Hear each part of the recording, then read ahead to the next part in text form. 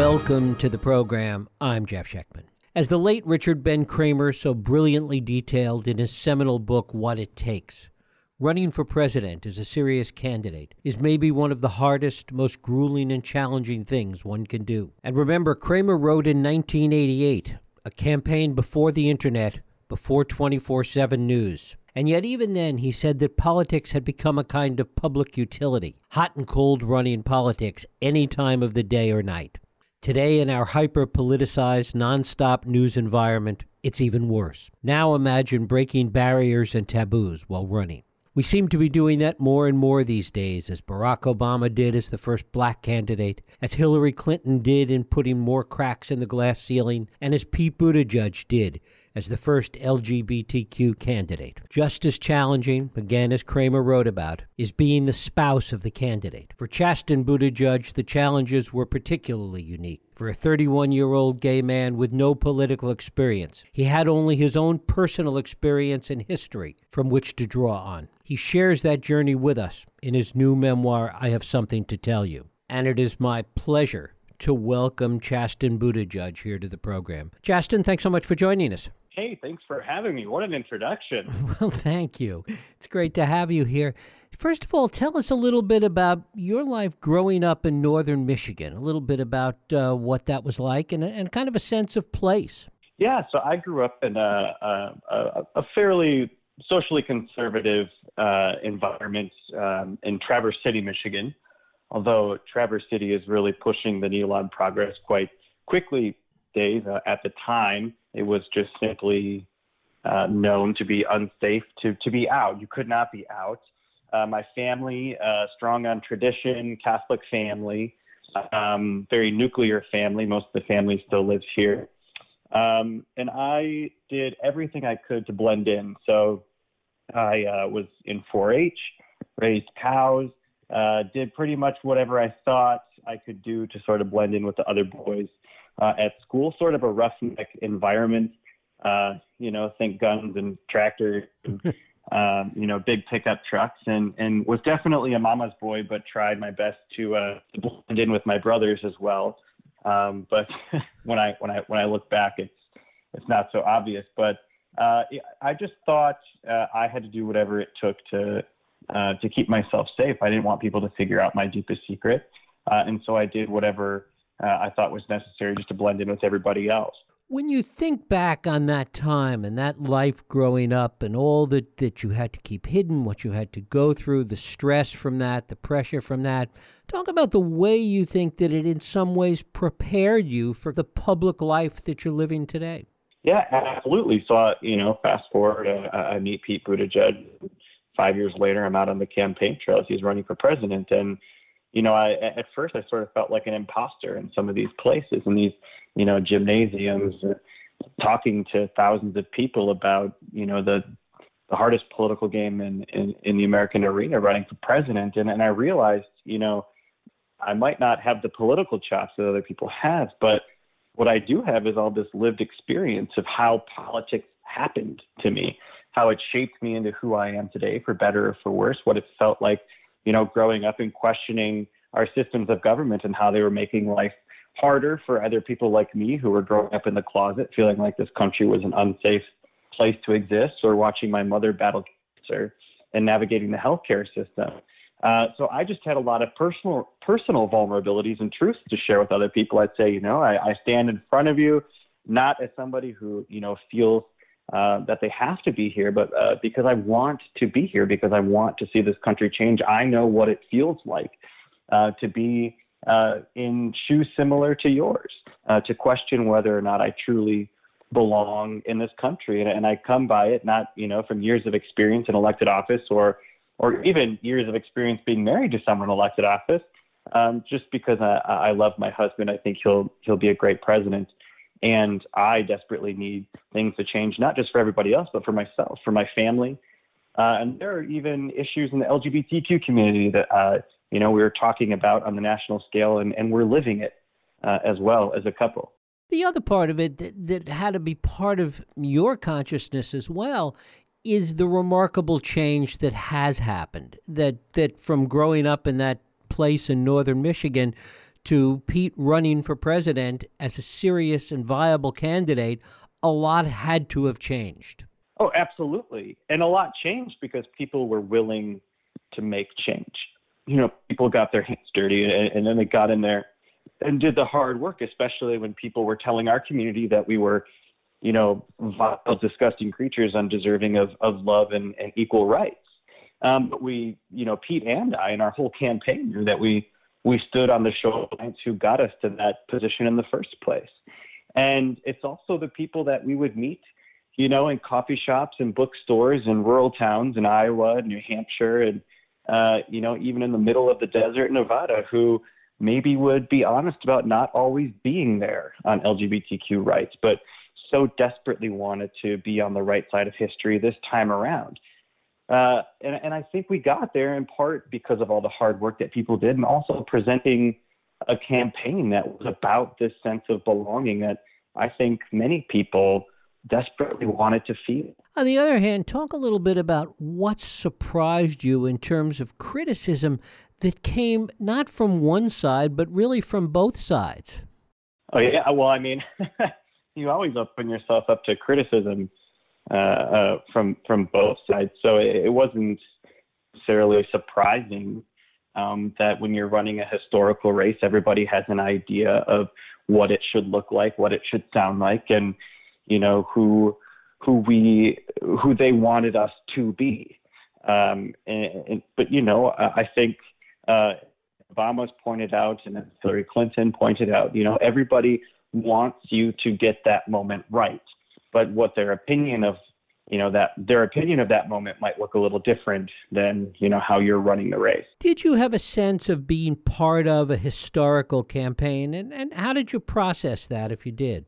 Oh, absolutely. I mean, you can spend a lot of time on social media and reading criticism all day, but I was spending all day doing the work. I spent a lot of time with LGBTQ centers and homeless service providers and meeting with students and teachers, because I'm a teacher myself. All things that had a part of my story. And every day I would meet some young person who would either, pull me in for a hug, clutching me because they didn't want to let go, because they feel, for the first time that they have this sense of hope, or they'd whisper in my ear because their parents are standing right behind them, that they're not quite ready to come out, but they're, watching our race so closely and are so inspired. I do these round tables with students who had been pushed out of their homes or were navigating the foster care system, all because of how they identify. And I would be reminded of how important the race was, and not only how important it was to get that moment right, but what we still needed to do and still have to do in our community. It was when, people twice my age and even older than me would be in absolute tears when they would meet Peter and I, because they never thought that they would see the day that an openly gay man and his husband could be, dominating on the national scale in an American presidential race. And it just reminded me of all of the people that had come before me, who had done the hard work before me, and how important it was. Talk about the pressure of that, certainly in any presidential campaign, in any campaign, but certainly far more so in a presidential campaign. There's the pressure of realizing that every utterance, everything you say, everything you do is under such scrutiny. You were carrying that, plus these added burdens that you're talking about, these added responsibilities. Yes. So, I never felt like the team was muzzling me or telling me, who to be or what to say. But you just operated under the assumption, or the understanding, I should say, that everything you do will come under scrutiny. And every tweet you send and everything that you say, even when you think you're in private, could be recorded on an iPhone by somebody in the room and make its way to Twitter. So there is that constant pressure, even when you're on the airplane. What am I reading? What am I eating? What am I saying to my seat partner? Is somebody recording me? Is someone going to put this up online?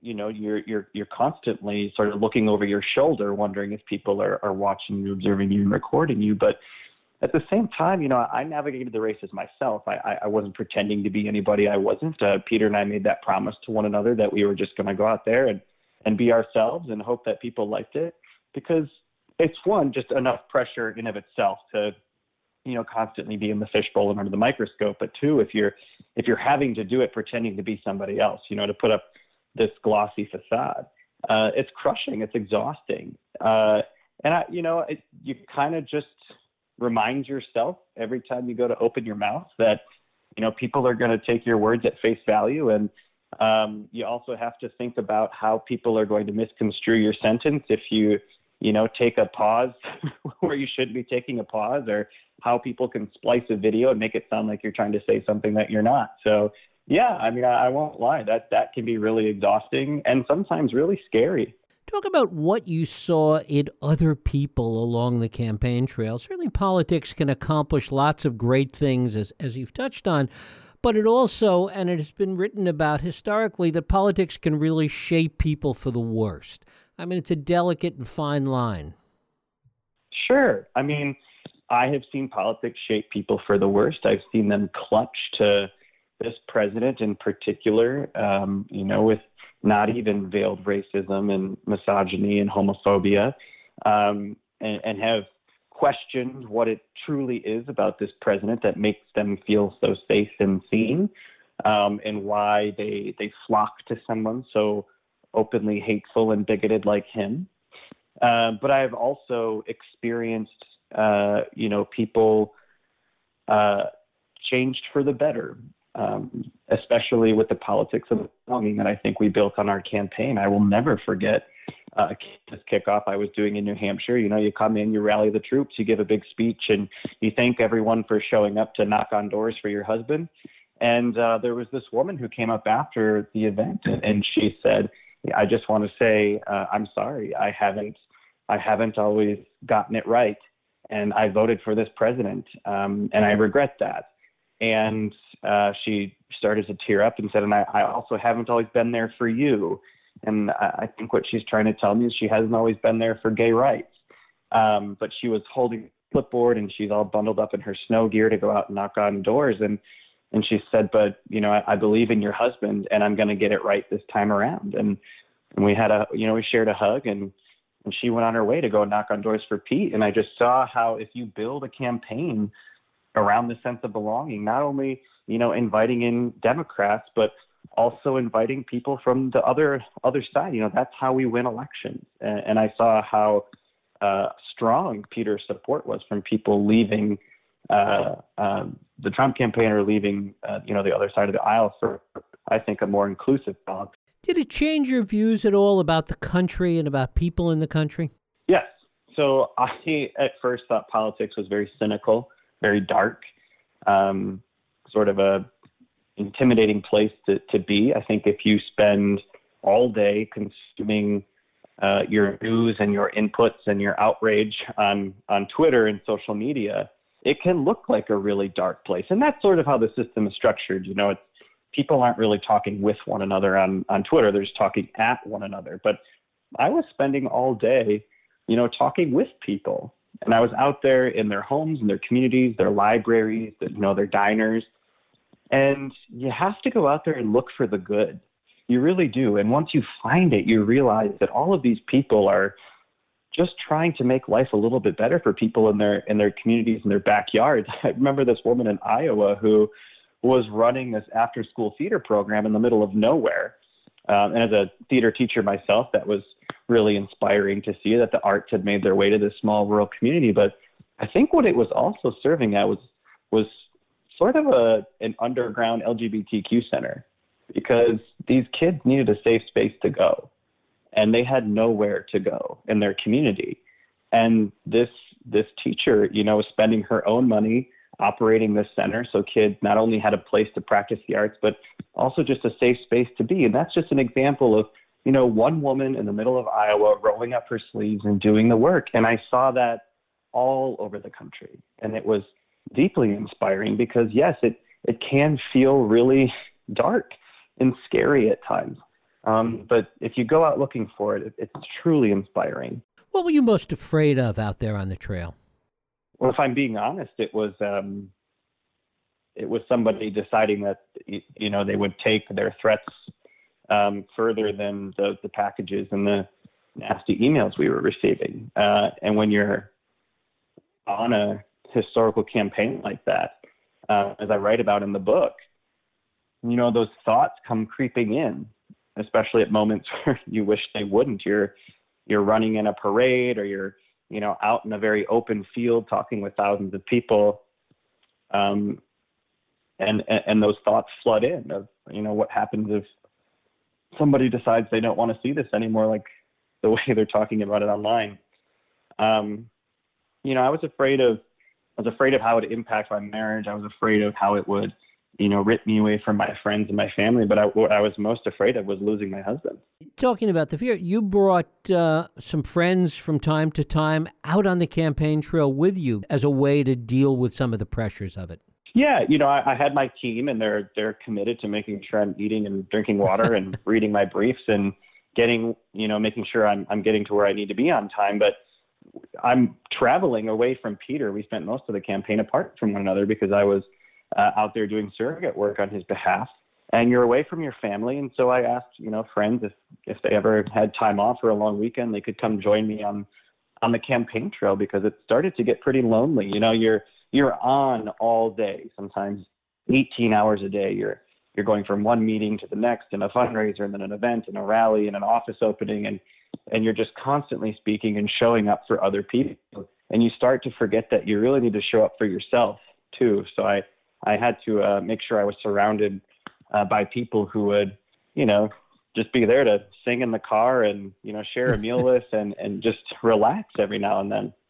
Did you have the opportunity anywhere along the way to talk to spouses of other candidates to get a sense of how they coped with things? Yeah, there's a whole array of political spouses. People who they show up and they golf clap and they're happy for their spouse, and that's all they want to do. They want to see their spouse do well. They love their spouse, but they're not interested in, being seen in the spotlight or talking to other people. And then there are spouses out there, just like I was, campaigning for their spouse and speaking on their spouse's behalf. And I got to know Dr. Biden well on the campaign. She was always very welcoming. The first debate we were at, she stood up and introduced herself to me, and that was very nice, because I came into that arena thinking, everyone's kind of gripping their edges of their chair. They don't want to talk to anyone. They're just focused on their spouse. And Doug Emhoff, Senator Harris's husband, very funny guy. We would run into each other at events where we're both speaking on our spouse's behalf. And he, as well, is sort of a fish out of water in the way I was. He has his own job. He has a career. He's a dad. And now here he is thrust onto the political stage as a political spouse. And we were able just to sort of talk about the hilarity and the obscure, How did it impact your relationship, your marriage? What was the impact, positive or negative, during the course of the campaign? I think Pete knew the pressure was on to get the moment right, to win the race. But I think he also very well understood the pressure to make sure he was continuously showing up in our marriage. And I was so surprised by how much he did that. Sometimes he makes me feel like the worst husband, because he always was slipping in notes into my backpack that I would find. And we had a nightly call every night. Sometimes that meant staying up very late, or if I was getting on a plane, we had two teams who knew how important that was to us. So they were always scheduling, ways that we could touch base with one another. And we tried to see each other 2 to 3 days a week. And it was scary at first, because that's what like I mentioned, I was afraid of losing that. But he's so good at showing up, not only on the campaign trail, but just in this movement in general. Assuming you do this again, which is a strong possibility, what would you do different next time? What did you learn from this that you would bring to a second try at this? Well, to be honest, I'm just enjoying being selfish and having him home. So, and any talk about what he does in the future is beyond me. But I got to be honest. I look back on what I did on the campaign trail with an immense sense of pride. At first, I was very scared and intimidated by the entire process. And then I went out there and I said, you know what, screw it. I'm going to be who I am.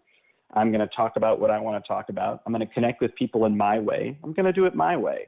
And I'm really glad I did, because I feel like there could have been times where I could have given in to people offering advice about how I should perform and what I should wear and where I should go and what I should do. And I just pushed all that away.